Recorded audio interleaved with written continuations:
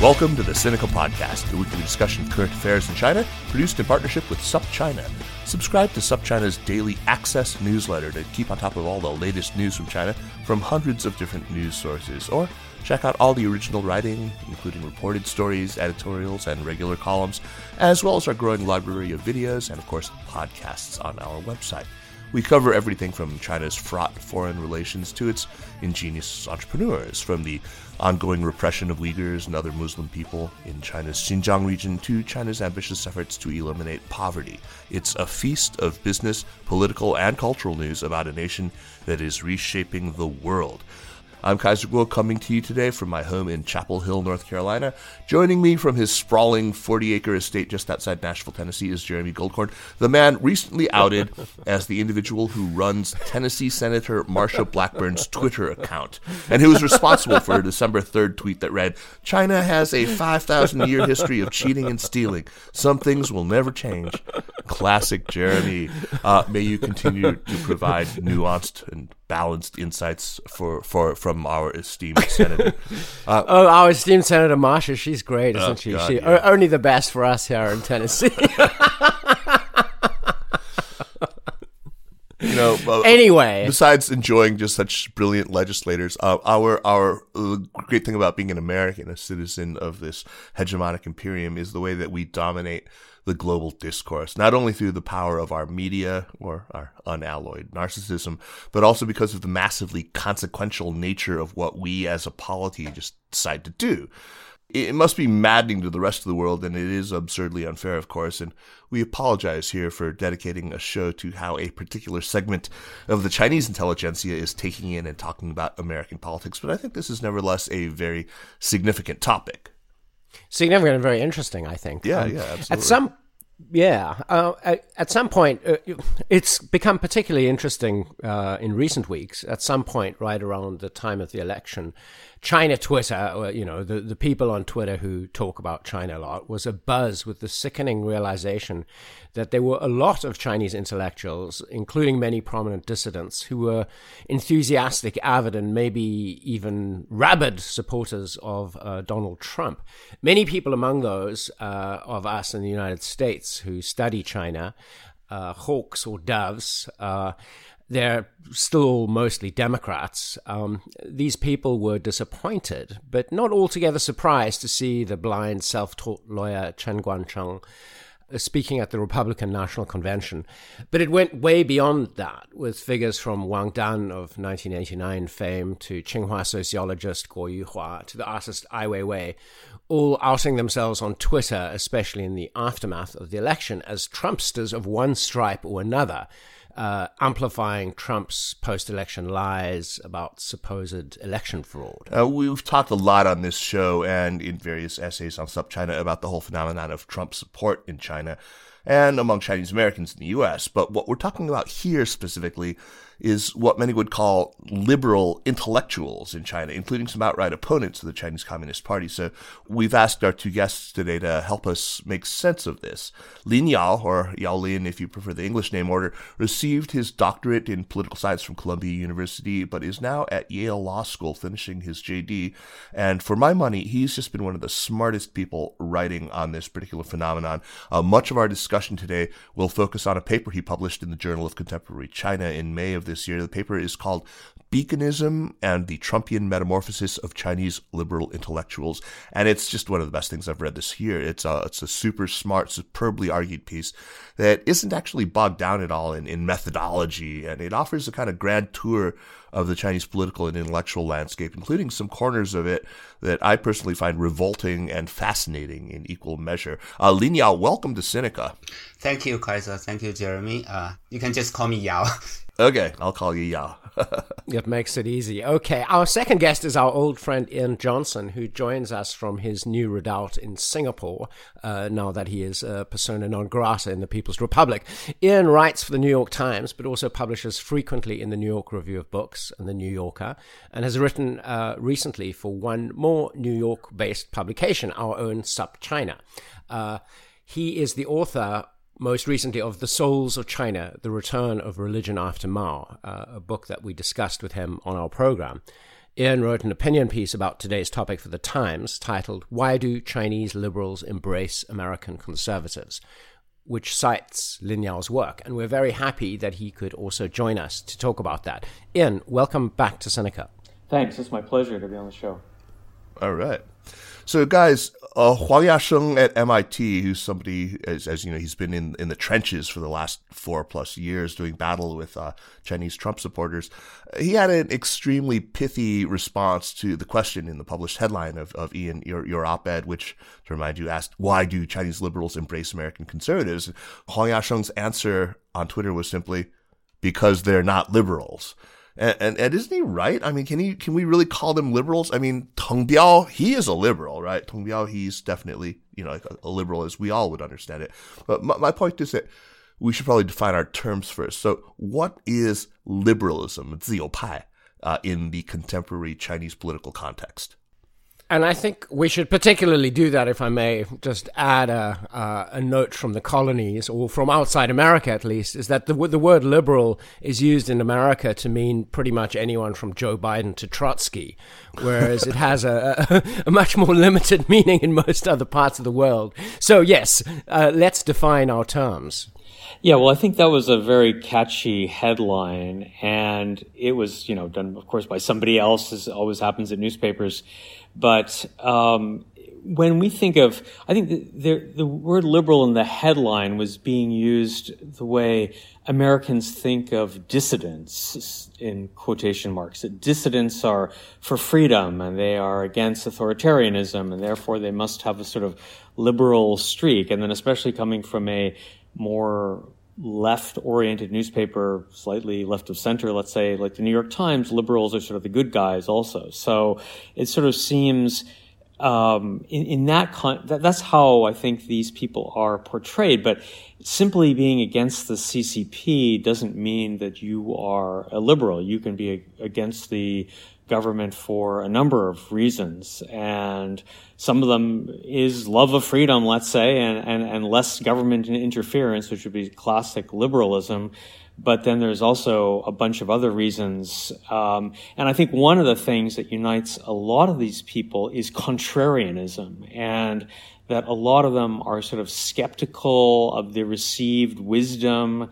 And so this makes them sort of almost, paradoxically, they want to support the person who's sort of the most troublesome in some ways. And because everybody in this sort of the well-meaning, educated left in the West are anti-Trump, you have to be sort of anti-Trump. That makes a lot of the people think, oh, maybe there is something to this guy Trump. Maybe we should sort of see his side of it. And I think also that when people see the establishment come down hard on one side, that they want to take the other side. They always think there's another side to it. And I think this is the experience in China. The establishment mainstream media will be in one way, and then you automatically think there has to be a counter story to this. There has to be a conspiracy or something behind it that we just don't quite know. And so I think they're more receptive to those ideas without necessarily... None of these motivations have to do with liberalism, really. They thought about headlines like, why are the good guys supporting the bad guys? Or why are the Chinese contrarians embracing this contrarian guy? It wasn't going to work. Lin Yao, what about you, Yao? So I think the question of what liberalism really means, of course, is a really difficult question. People have been debating about it. And for me, I think we need to go to the context. I mean, in the US, liberal is used in a quite narrow way. It isn't even used in the same way as many European countries, right? In Spain or France, liberal has a more right-leaning connotation than in the US. And in China, I think 自由派, basically, we can define it a bit more broadly, but not as broad as to the point of meaningless. I think 自由派or liberals in China basically have several fundamental tenets or fundamental beliefs, believe in constitutional protection of basic rights, believe in competitive multi-party electoral systems. I think those are the two tenets of Chinese liberalism. and liberalism in general, I would say. And then there are some particular features of Chinese liberalism. For example, a kind of aversion to Maoist planned economy. They will advocate marketization to some point, but not necessarily complete deregulation of the market. I think some Chinese liberals would say that we need quite a bit of regulation of the market, but just don't go back to the Maoist era where we have a planned economy or even command economy, right? And also Chinese liberalism is to some extent opposite to a kind of narrow-minded or military nationalism. So usually if you go to the Chinese internet, you will see a debate frequently between Chinese liberal intellectuals on the one hand and those more nationalist-minded intellectuals who assert that China, it's time for China to rise. China must export the China model to the world. China must compete with Western powers in the international arena. And Chinese liberals will frequently say that this is not the case. We need peaceful coexistence with other countries. We don't want to dominate them. So I think the idea of constitutional rights, the idea of competitive elections, the idea of this peaceful, non-militarist, non-nationalist coexistence with the world, and aversion against the Maoist-style planned economy or command economy are defining features of Chinese liberalism. That makes them sound very reasonable. Yeah, I was going to say that's very acceptable to your Labradoodle owning, liberal in Berkeley or Chapel Hill. He's a golden doodle. Okay, a golden doodle. Oh, I'm sorry. A golden doodle. That's one step up in the kind of Bobo stakes, I guess. So, what are some of the more egregious examples of Chinese intellectuals avidly favoring Donald Trump now? And who are some of the more prominent critics of the Chinese Communist Party who have come out strongly in favor of Trump? And a question for either of you, Yao or Ian. Okay, I can start. For example, Guo Yuhua, a female sociology professor at Tsinghua University, who I admire very much, have been pro-Trump for many years, since 2015 or 2016 when Trump first announced his campaign. And to this day, right? So she has been a fervent critic of the CCP for many years, and she isn't someone you will characterize as neoliberal or conservative in the usual sense of the term, because she has been advocating for workers' rights. She has been advocating for independent worker unions. She had been advocating for greater transfer of wealth to the lower class for many years, right? So she criticized the regime, and she also criticized some of the impacts of capitalism, of unregulated market. And also Xiao Han, a Chinese legal scholar at the Zhengfa Daxue, who recently came out as pro-Trump, and saying that, I've been studying all the news from the West, and now the turning point for me is the Hunter Biden hard drive gate, and I just realized that the mainstream media in the U.S. are completely covering up the thing, and Trump is the lone fighter against all the untruths, against the immorality in the world, and I hope he wins and something like that. So those are the two examples that come to my mind. Yeah, Guo Yuhua is even like a really a staunch supporter of Xu Zhangrun, so it's very surprising to see her. Well, yeah, I mean, I've known her pretty well, and I did a Q&A with her for the New York Review of Books, and I was also surprised. I mean, I think in her case, there's a little bit of my enemy's enemy is my friend, and I think that in that case, she and people like her probably think that at last the U.S. is kind of waking up, and that anything that can be done to sort of deal the CCP a body blow is good. And so for her, I kind of understand it a little bit more. But I still don't see why you would support somebody who is so also fundamentally anti-democratic like Trump is. That's, I think, the paradox, that you could support some of his policies toward China without supporting him lock, stock and barrel. That's the thing that's sort of the most troubling, if you will, or perplexing, is just this need to go in whole hog in supporting somebody. Right. Let me ask you guys what may strike you as a rather blunt question, which is, why does it actually matter that liberal Chinese intellectuals are disproportionately favoring Donald Trump? Why does that matter at all? Well, it matters in the U.S. Electoral College, of course, because we know China is going to get Electoral College votes. So this is an important. No, I mean, I don't know exactly. No, you could say I don't know. No, I think it says something about intellectual discourse in China. I mean, it says something about the poverty of debate to some degree, and of course, you have a lot of people in the United States who supported Trump. You had 70 million or whatever people who voted for him, and many smart people also voted for Trump. Name me one. It's almost like I'm just trying to be nice, but I do think that there's maybe also a level of desperation in this to some degree. Like when I see Guo Yuhuan, people like that supporting Trump, I just don't. It's very, very hard to sort of understand it, except almost as a form of desperation, that with everything sort of collapsing, there's really no outlet to publish anything, and they're under such pressure that maybe in some way this person seems like a good one. But I think there's other things at work also, like I was saying before, this love of conspiracy theories and also just a perverse contrarianism, which I think in some ways is healthy, but it's also destructive. Right. I think it matters. It matters at least in two ways. First, for China and for the US.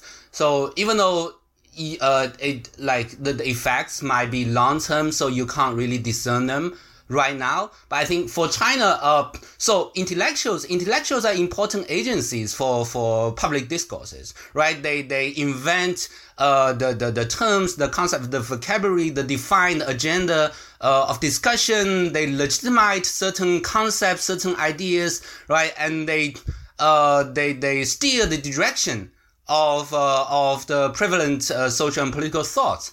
So in China, when Chinese liberal intellectuals start to support someone who is such a blatant failure, it quickly delegitimizes liberalism in Chinese context.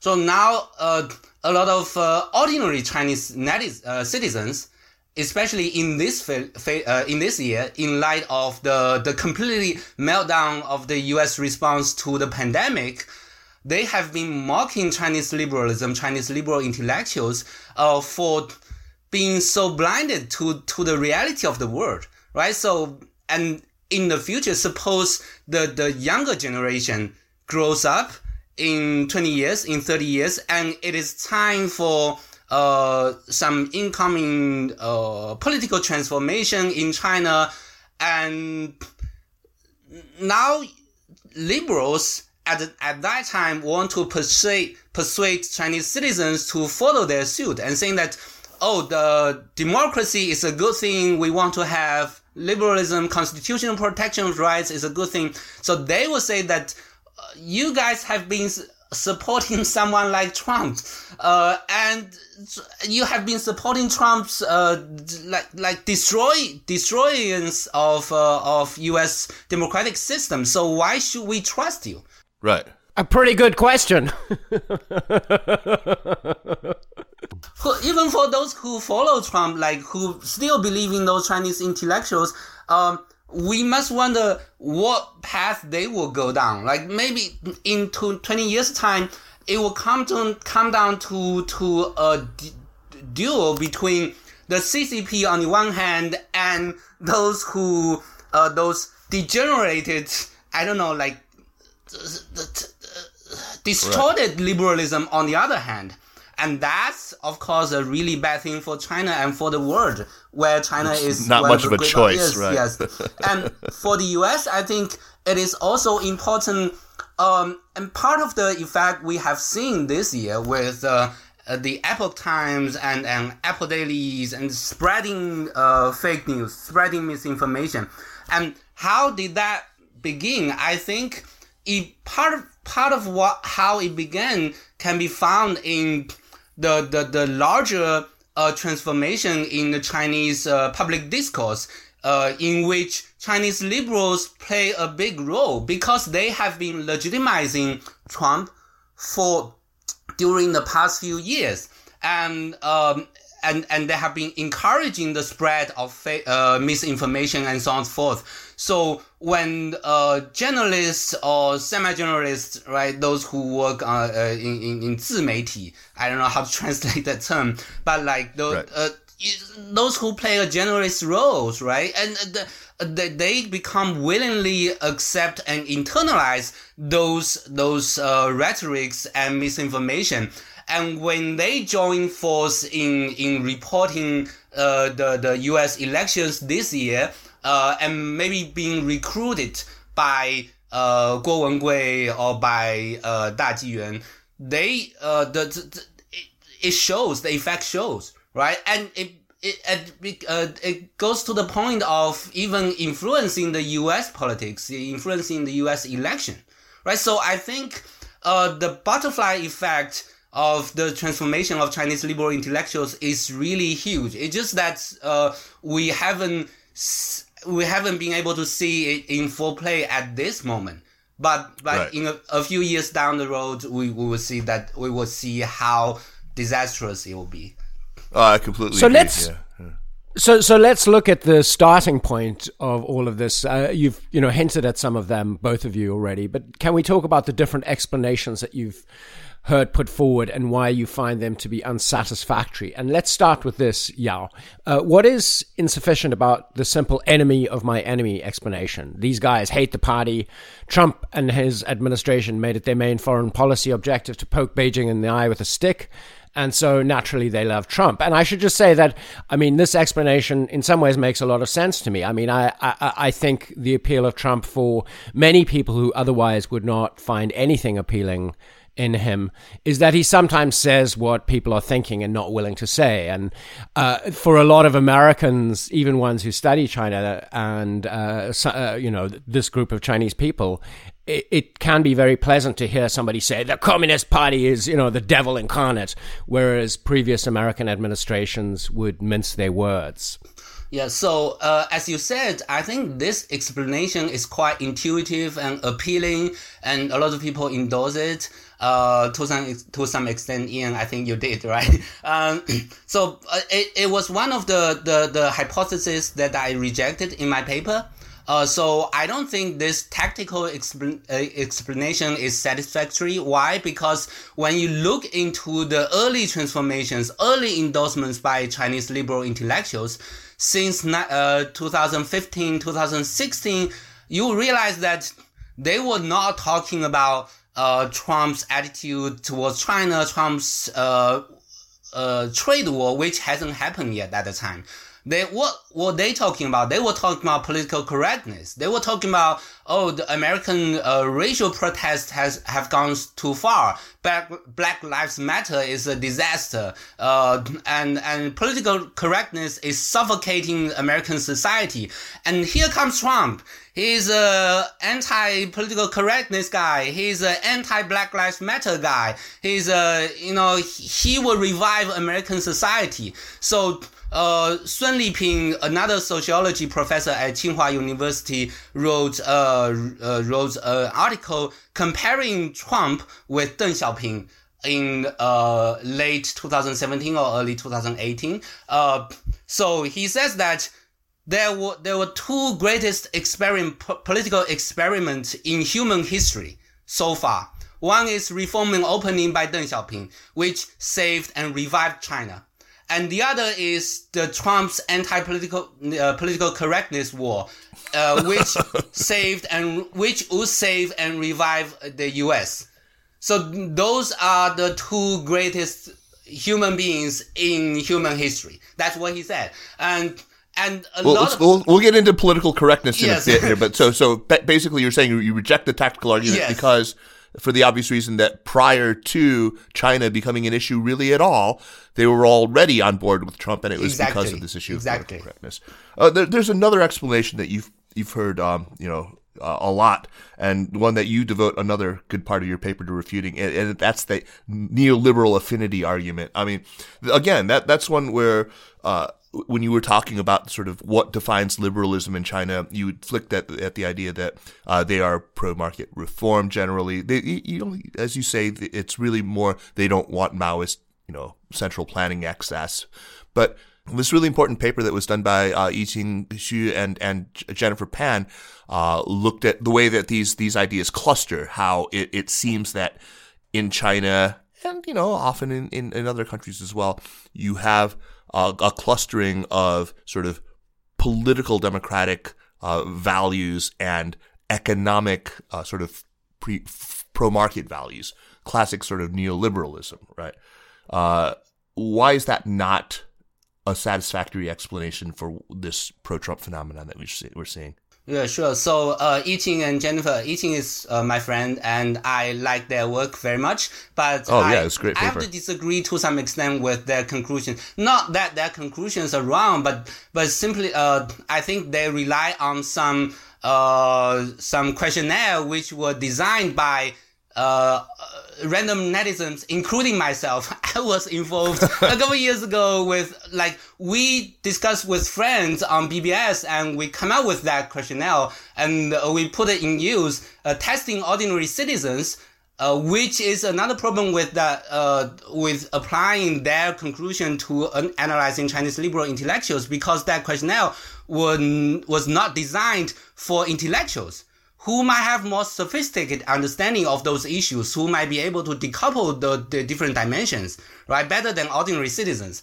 And as to intellectuals, I think many people have been saying, Chinese liberals are really neoliberals. I think that might be true to some extent. Many of them have this pro-market attitude out of their lived experience, but it doesn't. It cannot be overgeneralized. I mean, for example, Guo Yuhua and Sun Liping, they are not neoliberal as we would typically understand. Sun Liping wrote a lot of articles advocating a Northern European model, right? Saying that we need to look up to Sweden and Norway because they have better social welfare system than the US, and so on and forth.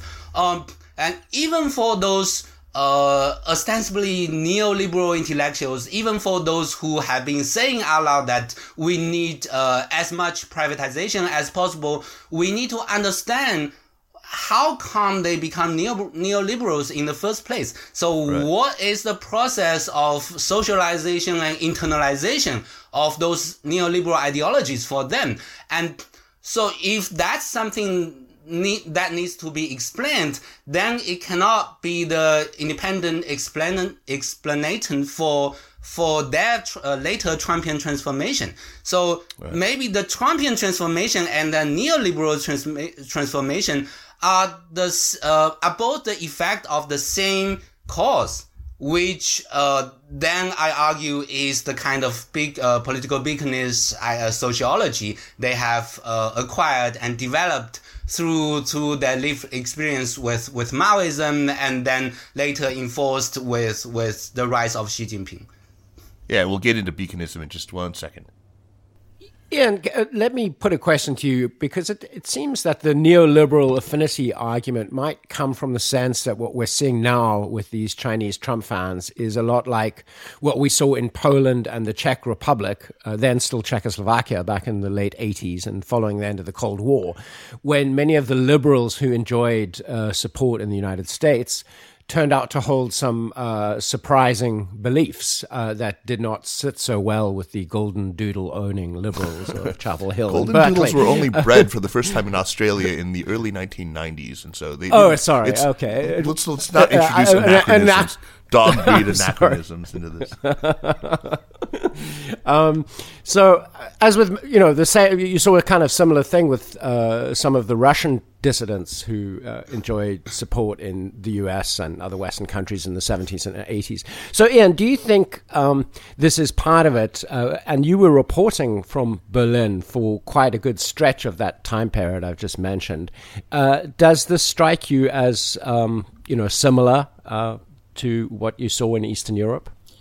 Well, to some degree, I think people have a hard time, like we all do, escaping our past and how we were trained to think about things or how we were brought up to think about things.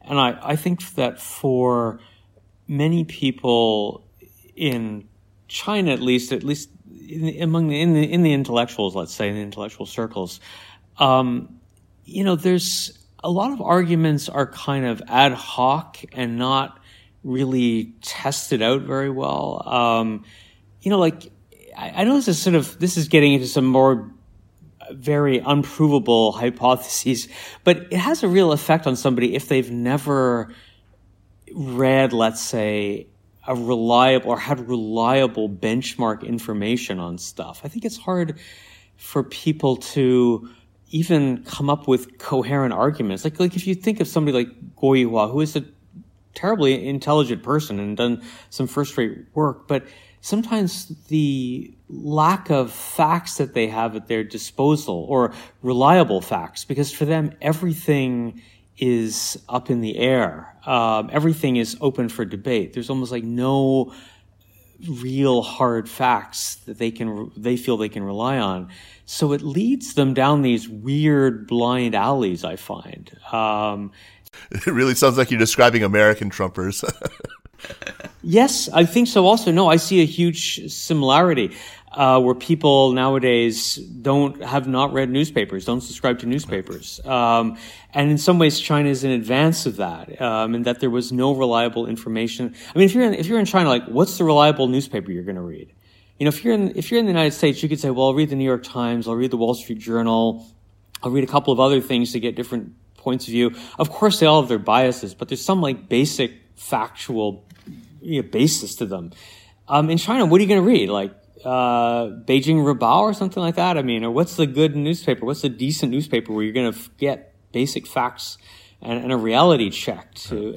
Everything's like a morass. It's like you're swimming in a sea of bullshit and truth and like all this stuff it's really hard to, you have your intuitive way of figuring things out, and you triangulate things against your lived experiences and what other people tell you and things like that. But I think it's just hard to get real information, and that leads to these kind of weird intellectual gymnastics sometimes that people go through. But this is maybe getting down a slightly different path from what you want to talk about. So, Yao, your conclusion in your paper is that it's not tactical, it's not neoliberal affinity, it's actually this phenomenon, as you've mentioned, of beaconism that's most useful in understanding the Chuanhua, or the Trumpian metamorphosis. You talk about two types of beaconism, political and civilizational. What are these, and which do you see as the one that's primarily at work in this metamorphosis? Good. So, political beaconism, I describe as a kind of a psychological mechanism that grows out of Chinese liberals' collective lived experience of Maoism, and that later the recollection, the collective memory, collective recollection of Maoism. So, because at the time of reform and opening, they have already suffered a lot from Cultural Revolution and so on and so forth. And they are opening up their eyes to a more prosperous Western world. So they internalize this kind of black and white contrast between China and West, the Chinese political regime and the Western political regime.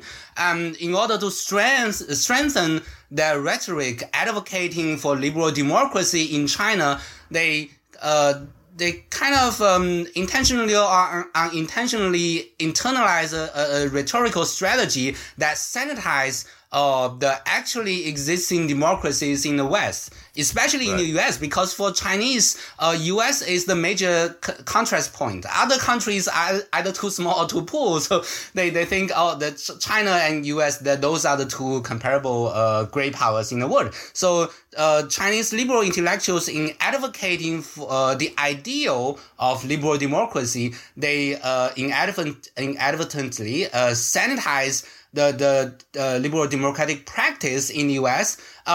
So what does it mean by sanitizing it? Sanitizing it means that well, you can admit that there are some minor problems currently existing in the system. No system is perfect, right? But you cannot admit to any major systematic institutional failures on the U.S. part.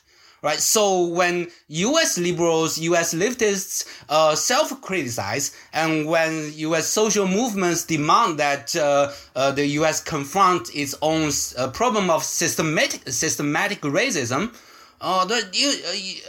Chinese liberal intellectuals recoiled, and they think that that's a great self-undermining, right? You undermine yourself because you admit that you have some systematic problem, which can be taken advantage by the CCP, because CCP has been saying that the U.S. has a lot of human rights abuse problems and racism problems and so on and so forth, right? So how can we now argue to the Chinese people that liberal democracy is great if the most powerful country, liberal democratic country in the world, still has systematic racism problem, right? And still have, and also those Chinese liberals, because of their lived experience with the Cultural Revolution, and they are especially keen to compare events in overseas with their own lived experience, and because that's the most readily available vocabulary for them, right? So when they see that Black Lives Matter the protests are tearing down Confederacy monuments, they think this is 破四旧, this is destroying the four oaths in the Cultural Revolution, right? And political correctness, that's of course 狠斗私心一闪念, right? So you criticize yourself and in front of the portrait of Mao Zedong, which was also something some of them had experienced in the Cultural Revolution. So they reconceptualize and analyze everything that's going on in the US according to their own Cultural Revolution generated vocabulary, which, you know, of course has the effect of distorting what's the understanding of the US politics. And then with with all this perceived self-criticism and self-owning by the American intellectuals, they feel a growing sense of frustration with their American counterparts, which is where the intuitive explanation of enemy's enemy comes in, because over the past decade, with the rise of Xi Jinping, Chinese liberal intellectuals have been feeling more and more suffocated, right, but by the tightening political atmosphere, and they have been hoping that their counterparts in US, in Europe, might stand up and do something, to just do something. But again and again, they see that their US counterparts are prioritizing self-criticism, advocating domestic racial justice over the plight of Chinese people. So that's more and more frustrating for them. And because there's this predisposition of political liberalism, of sanitizing US politics, they increasingly see those US elites, US political correctness elites are engaging in something trivial and meaningless, forgetting the bigger pictures, and now we need someone to stand up, right, to destroy the whole political correctness nonsense, right? And, what about civilizational? I think we're pretty clear now on what political beaconism is. What about civilizational beaconism? Because it seems to overlap a bit here.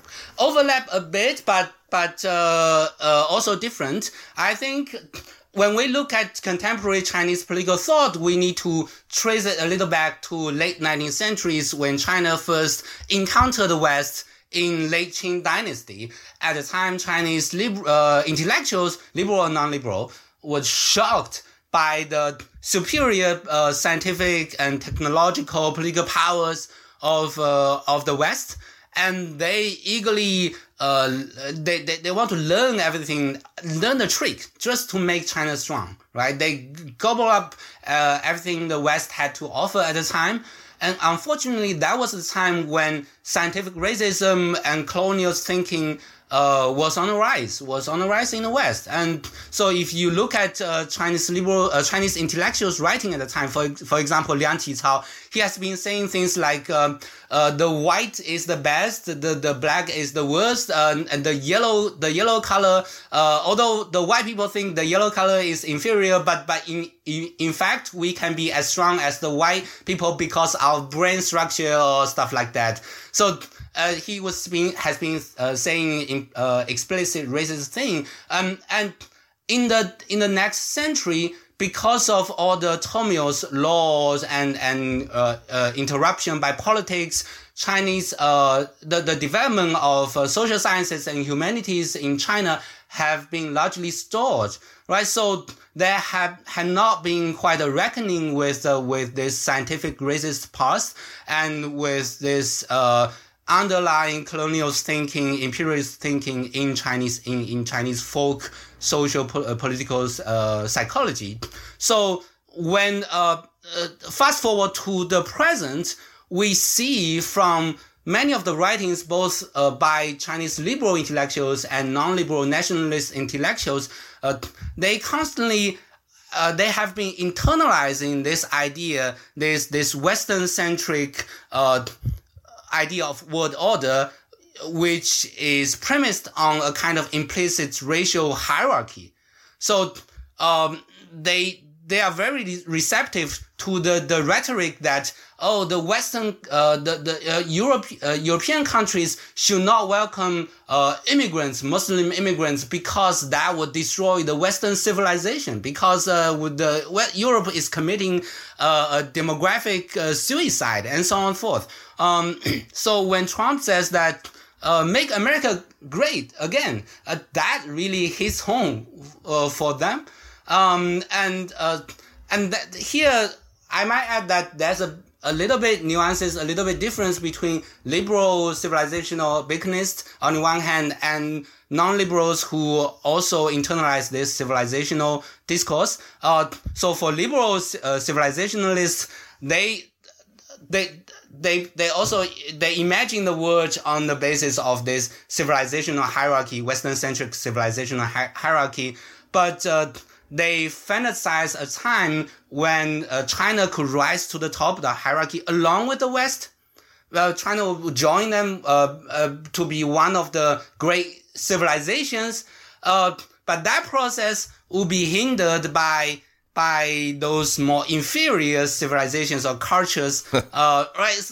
Blacks, the Muslims, they are danger both to the Chinese civilization and to Western civilization. So we should join hand in hand to keep them in check.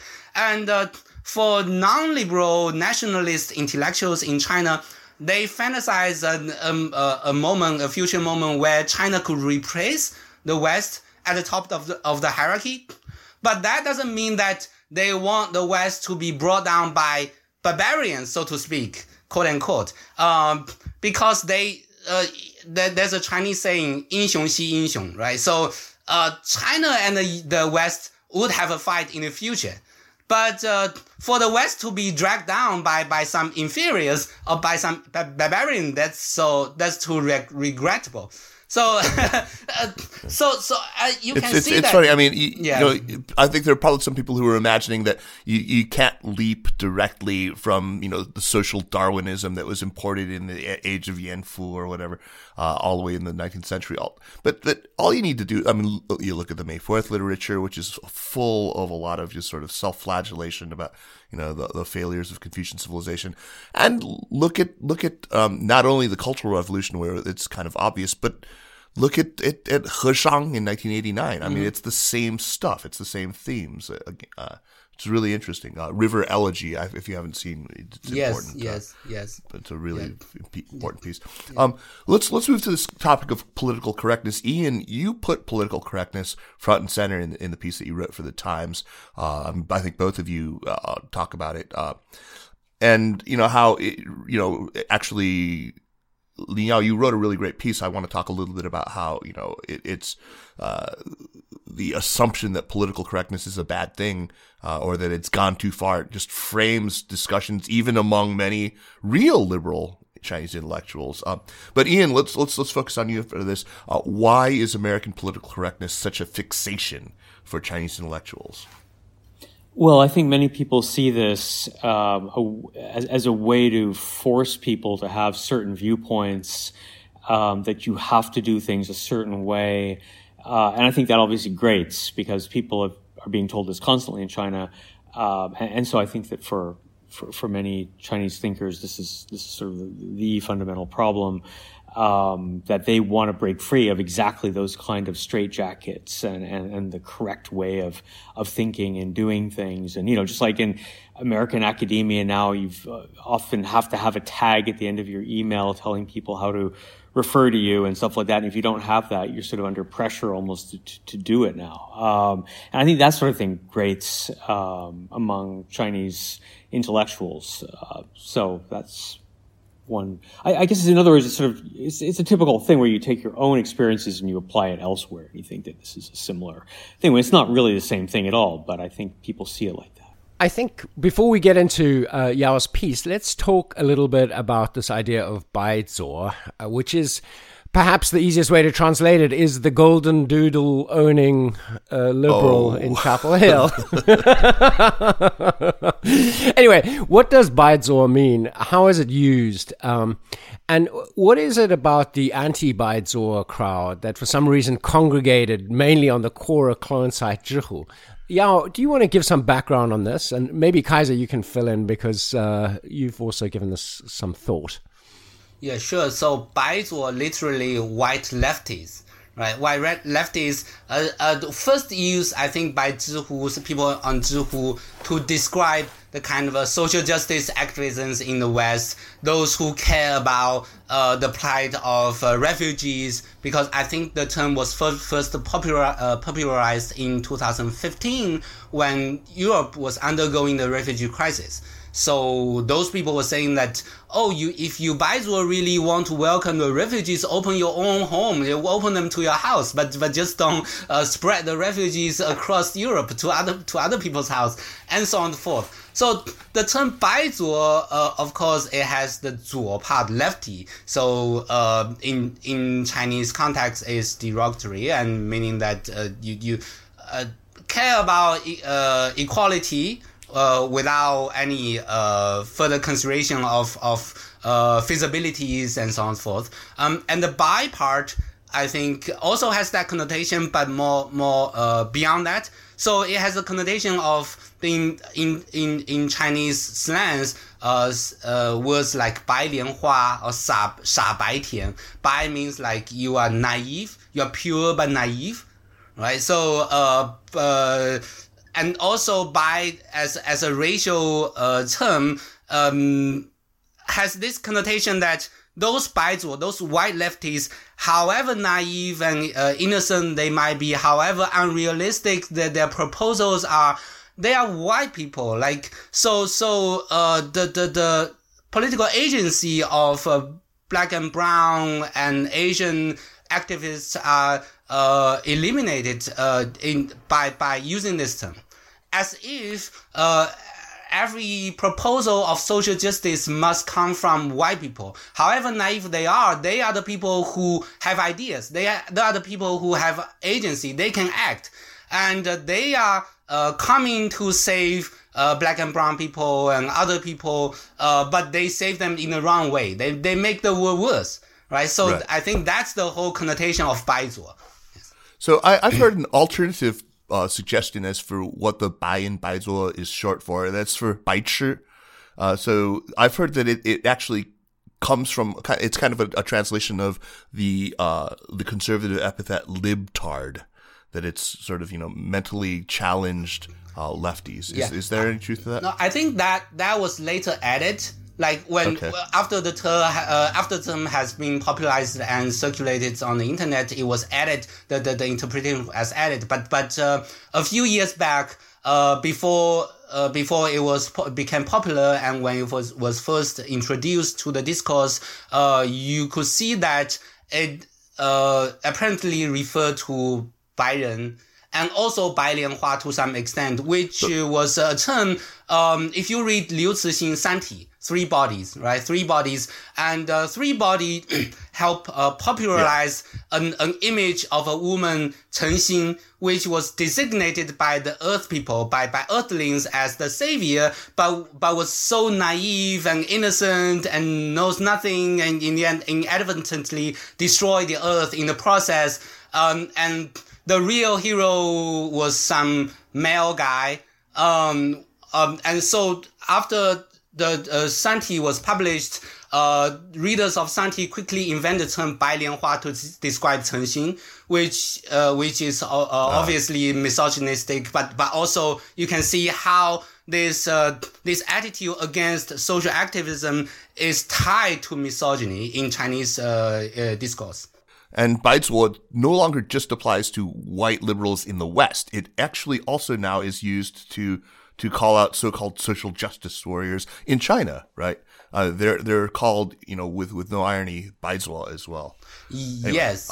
That's a good piece of background for this. But, I just wanted to add something. I thought also when I heard those criticisms, it reminded me also of when I was living in Europe and just after the refugee crisis, I went to the United States and talked to people who were some Trump voters, and they were also saying, what a disaster this is going to be for Europe, letting in these refugees.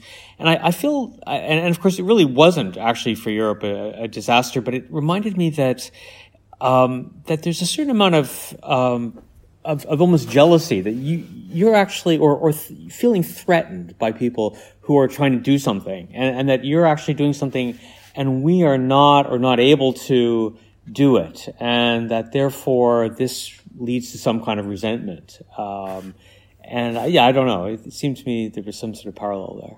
Sure.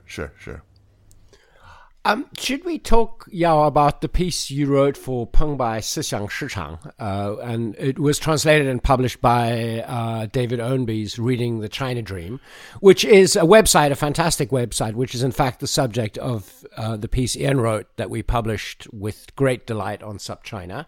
And we'll put a link into the show notes.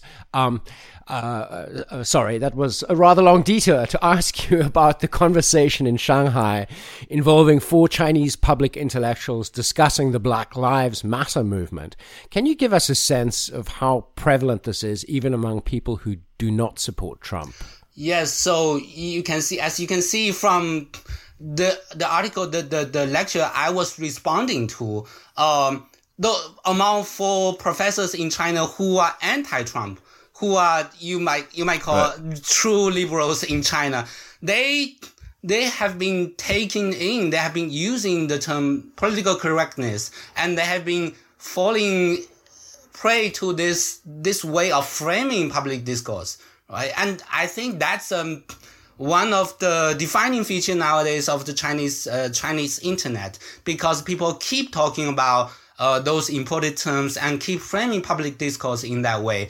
Political correctness, cancel culture, and so on and so forth, despite the vast differences between the Chinese political context and the US political context, right? So there have been, I think political correctness has been on top of everyone's mind on the Chinese internet. Whenever some heated issue comes up, one party will quickly descend into accusing the other party of using political correctness to advance its own cause and suppress the other side's opinion and so on and so forth.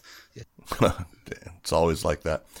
Ian, I'm curious, what explains this eagerness by so many Chinese intellectuals to see in so-called political correctness a kind of threat to a return to Maoist dogma? I mean, it comes up a lot, even if you read op-ed, but what I want to zero in on here is that obviously, there's a lot of the same thing. The conservative right uses it. They are always, immediately start tearing down statues. Oh, that's the Red Guards.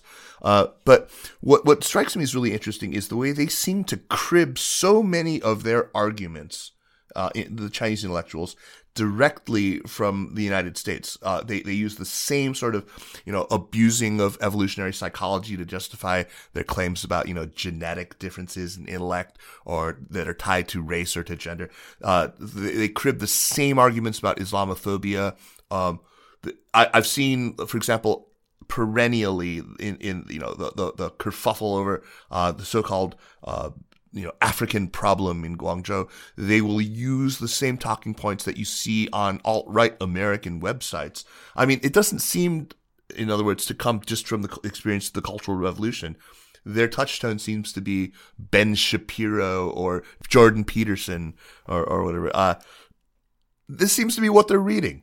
It's really strange. Yeah, I mean, it often strikes me that when it's always so interesting in telling what one culture takes from another, because we were in the West I've been taking strange things from China for decades and decades, if not centuries. And when Chinese look at our intellectual discourse, they sometimes, as you point out, take what seem to be the oddest or least convincing arguments, not made by the sort of top-notch intellectuals in the West. I mean, these are not the bright, they're often very thrilling reads if you're willing to put aside, your sense of judgment, but they're not really top-rate thought thinkers, but they come across well in China. I think, because a lot of that, it reminds me sort of Ai Weiwei and when he was sort of active and this sort of putting down people and this snarky social media thing. I mean, of course, we've had that all around the world now, but it's really quite prevalent in China. And this is like one of the few areas of intellectual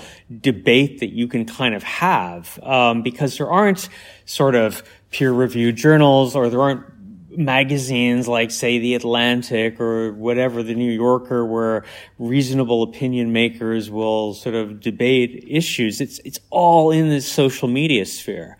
Right. And so, people like that, if you can stick your finger at somebody, poke them in the eye and so on, then you've sort of scored your point. That's sort of the only way to win arguments. So I think they come across well because it's almost like a cocktail party chatter level of intellectual debate. Right. We've already discussed a number of layers to these questions, with us talking about how Chinese people are talking about U.S. politics, us watching them watching us. But let's add another layer just for shits and giggles. So Ian and Yao, you must have gotten quite a response in China or from Chinese liberal intellectuals here in the United States about your recent work on this topic. So what did they say about what you said about what they say about American politics? Well, I can tell you one thing. So I interviewed, for my piece for the Times, Li Rui's daughter, Li Nanyang, who I've written about before. And she's a real pro-Trumper, or a Trumpette, or whatever. And her material got cut out of the piece. And so I mentioned to her, sorry about this. And then before I knew it, she sent out an email blast to all of her followers about how she had a discussion with me and that I'm sort of a well-meaning guy, but I don't really get what's going on. And that, and this went out to, I don't know, like 500 people on her email distribution list. But I think maybe that, I'm probably in their eyes a perfect example of a baizuo, like some white shagua sort of type of guy, which is probably true. So, anyways, but that was one reaction I got. Yeah. That's funny. So just Li Rui, who he was somebody who was a Long March survivor, who was quite high in political life in China, and then sort of became. I guess you'd call him a dissident, yeah. I mean, after he was one of the authors of one of those open letters in the early 2000s. He championed sort of counter histories in China, right, and was one of the patron saints of China Through the Ages, or however you want to translate that magazine's name. And so, and his daughter has sort of kept the flame alive. She's just living temporarily in the United States, but she's a Chinese citizen and still, I think, would represent some of the Chinese sort of left liberal thinkers. I mean, yeah, however you want to describe. What about you, Yao? Well, what about you, Yao? Yeah, because we can't blame your piece, your work on your whiteness. You're not a Shagua either. I've been receiving emails and social media messages of two kinds, as you can imagine. One kind is, oh, thank you so much for explaining this. This has been puzzling me for years, and finally I see a explanation, and which is quite convincing, right? And so on and so forth. And the other kind is, hey, you are a piece of shit. You are Wu Mao. You are sent by the CCP to defame the great Trump. And when Trump get re-elected, you will be deported. You get ready for it. Pack your stuff, and so on and forth. And to one of the email, I replied that let's see if he gets re-elected or what. Well, he would have if not for all the election fraud. Yes. He's still in the White House, Kaiser. You persist in your optimism that everything's going to be fine. Those of us from other countries have the go bag packed.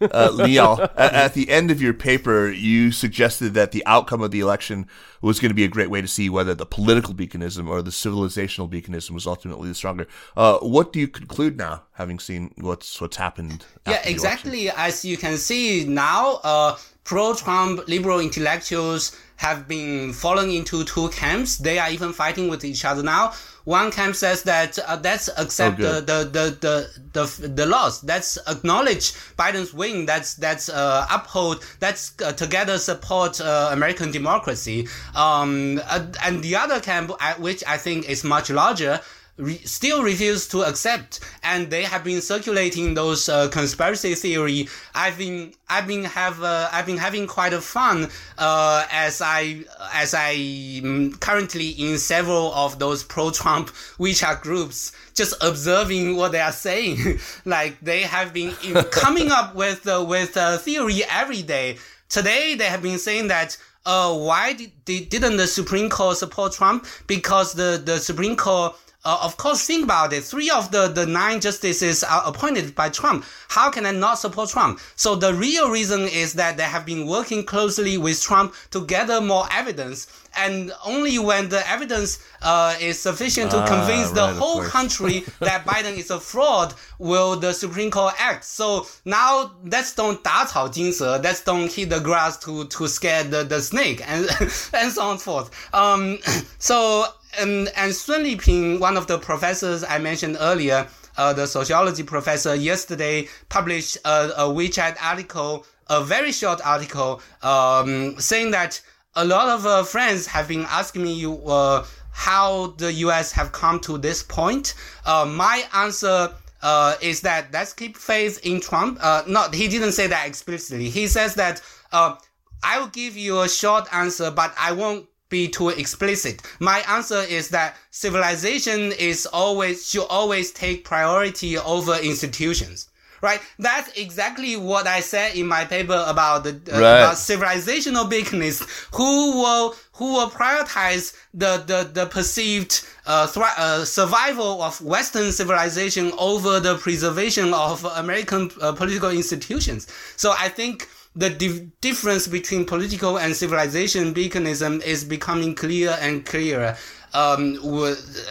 If you look at how those two different camps within pro-Trump liberals react to the electoral loss. One more for you, Lin Yao, before we go back to Ian to end. You posit that younger Chinese intellectuals will be, on balance, less persuaded by Trumpism than their older compatriots.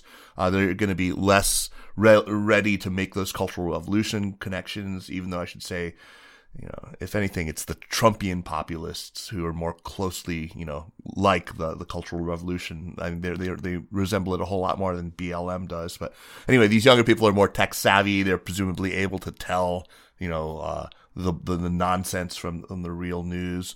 And you also, but on the other side of the ledger is these are also people who are more receptive to to nationalism, to civilizational vindictiveness, to use this lovely phrase of yours. I love, did you coin that phrase, civilizational vindictiveness? Yes, I did. Oh, that's brilliant. I'm going to be using that from now on. Anyway, what do you think? I mean, where do you come down? Do you think that, when you look at the balance, on the one hand, they're more tech savvy and further away from the Cultural Revolution. On the other hand, they're more stridently nationalistic. What's their verdict going to be? So I'll be cautiously pessimistic, I would say. I think my take is that within the liberal camp, younger liberals will be less pro-Trump, less receptive to pro-Trump rhetorics because they are tech-savvy and so on and so forth. But the liberal camp is shrinking, right? So not only because of the disastrous performance of the liberal camp this time, but also because the larger environment, indoctrination from early on in primary schools, from primary schools on, and censorship and so on and so forth. And you can see the rise of this Wolf Warrior generation, and they are also tech savvy, right? So they know how to appropriate many of the liberal talk points and turn it into backing nationalist policies and nationalist ideologies. So I think in the future, we will see less the curious performances from the liberal camp. But the larger power balance between the liberal and non-liberal camps is firmly against liberalism in China. You're absolutely right about that jujitsu. They're able to take those Trumpist type of talking points and turn them. I mean, Cui Zhiyuan did that, as you point out in I can't remember which of the papers, about how he took these Bannonite ideas about ethno-nationalism and sort of 将士公 right? Yeah, exactly, yes. Exactly.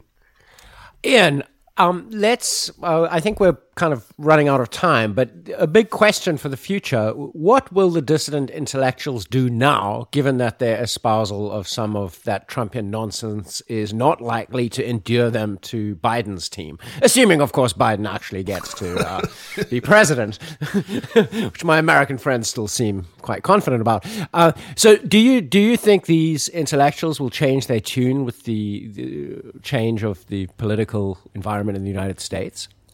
I don't think they'll change their tune too much. Of course, Trump will probably fade away, or at least won't be a force in politics, and it won't become quite such an issue in a year from now. I'm sure he'll still be around. But, I think it raises questions for the new administration about who their interlocutors are, who they're going to go out to save when they go to try to save China or whatever.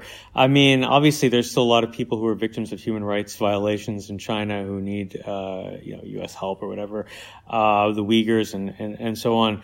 But I think that it's hard, because these were sort of the people who would get invited, let's say, to the Yale Law Center, and that, Jeff Prescott used to head and who will now be on the NSC. And these are sort of the logical people who you would always invite and have to your talks. And, I don't know who they will go to now. I mean, it's not that they'll cut these people out, but I just think that natural affinity isn't going to be there anymore. It's going to be Teng Biao, and Teng Biao. He's like the only one left. He's a true believer. The only sane, normal. Yeah, no, that's classic. Not true. There's still others. I mean, like Lin Yao, for example. So, thank you both so much for taking the time to chat with us. We look forward to having you both back on the show. What a fun conversation that's been.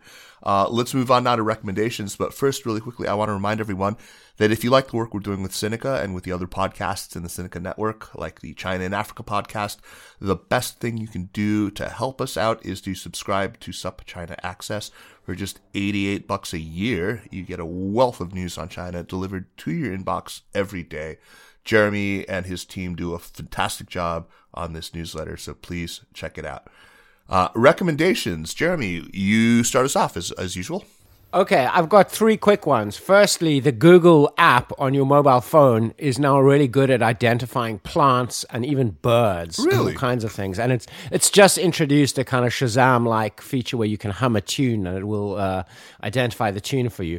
But the plant identification function is really, really good. Wow. So sorry, I hate promoting the company that's taking over our brains, but Google app is a pretty good app if you like nature and want want to identify things. Second thing I want to recommend is the BBC World. I've kind of had it with NPR. I've realized that American mainstream media is slowly rotting my brain because it makes you so sort of obsessed with what's going on in this country, which is kind of a topic we mentioned at the top of the show. And the BBC World remains a great antidote. And, you know, if there's one thing going for Britain after Brexit, I'd say it's the BBC World. Maybe, I don't know, there are a few other things. They have some nice stuff they stole in the British Museum, I guess. And finally, on the topic of today's show, but, you know, looking at similar questions from a different era, the book In the Red by my friend Jeremy Barmay. All right. Okay. Lin Yao, what do you have for us? I would like to recommend two books, one on China and the other on the US. The first book, Discourses of Race and Rise in China by Chen Yinhong, or Yinhong Chen, a historian at Delaware University, which traces contemporary racism and all the racist discourses in China, which correspond to perfectly to my idea of civilizational beaconism. So if you want to know more about this, check this book out, which came out late last year. And the other book is Anthony Scalia and American Constitutionalism by Ed Purcell, which came out this year. So if you're wondering, like, how come the U.S. conservatism has come to this? How come the U.S. judicial system have come to this? Check this book out and see how Anthony Scalia and other so-called originalists have used legal rhetorics to advance their partisan goals, partisan objects with all these legal jargons. And the book breaks down quite well all those cases and relevant discussions for you. Excellent. That's exactly a question I've been asking myself. Yeah. That's great. So Antonin Scalia and American Constitutionalism. Okay, and American Constitutionalism. Great. I will make a note of that one. Ian, what do you have for us? Well, there's a magazine article that I was just reading that I really liked. I thought might be worth looking at, called Confessions of a Clinton World Exile, in the current issue of Vanity Fair. It's about this guy, Doug Band, who was worked as one of Clinton's right-hand men during the administration and then set up the whole Clinton Foundation. And it just lays out the whole corruption in that world, and I think sort of points or helps explain the rise of Trump as a reaction to that. The whole cronyism with Chelsea and the foundation and so on and so forth.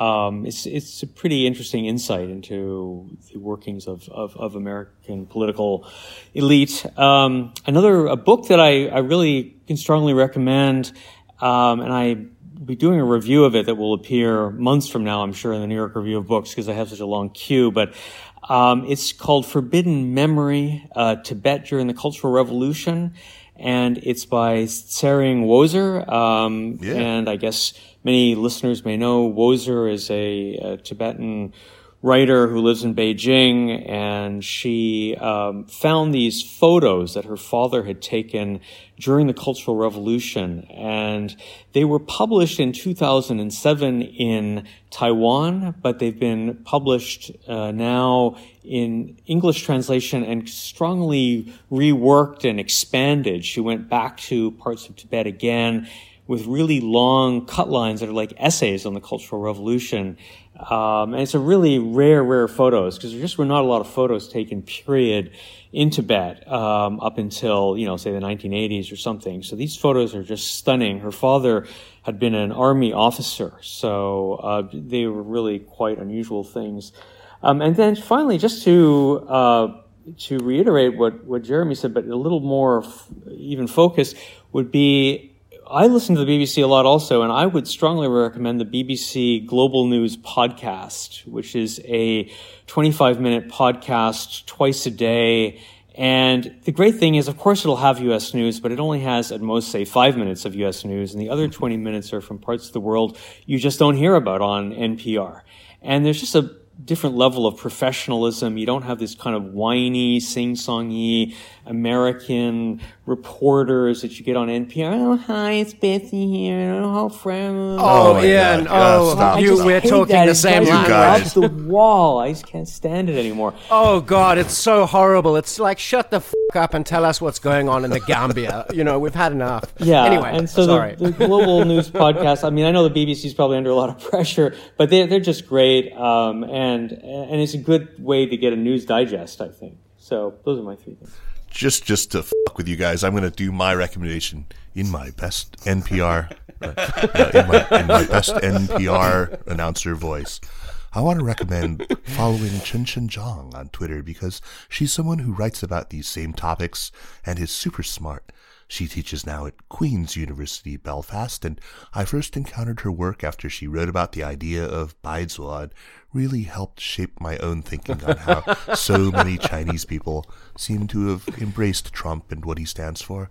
I actually asked her to join us in this conversation because as an NPR announcer, I believe in diversity and gender balance. I actually did ask her to join us, but she was too busy. But we will have her on one of these days. I think she's just brilliant. I know that she probably read your paper pretty early on, right? Yes, yes. I sent her the draft. And I would like to second your recommendation. She's brilliant, yeah. Yeah, and also, just to add on that, a little bit of self-promotion, but also promoting Chen Chen. She and I and 2 other friends, Guo Ting and Li Hanlun, we are co-hosting a podcast in Mandarin. It's great. I've been listening. Called Shicha In Betweenness. Yeah. Check it out. It's really great. I was going to say that's such a good podcast. I love it. You guys are fantastic. I mean, there's not a lot of Chinese language podcasts that I listen to, but that's one of them. So I really love it. Thank you. All right. Ian, what a pleasure as always. Can't wait to hang out again, and congrats on your recent fatherhood. Oh, thank you. Yeah. Congrats. An 8-month-old baby who has been quiet for the past hour, so I've loved Unbelievable. Wow. Li Yao, what a delight. I'm really glad that we finally got a chance to talk in person. I admire your work tremendously, and I can't wait to see what's next from you. Jeremy, as always. Yeah, thank you. That was fun. The Sinica Podcast is powered by SupChina and is a proud part of the Sinica Network. Our show is produced by Kaiser Guo and Jeremy Goldkorn, with editing help by Jason McRonald.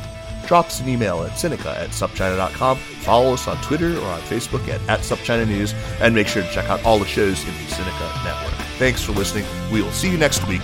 Take care.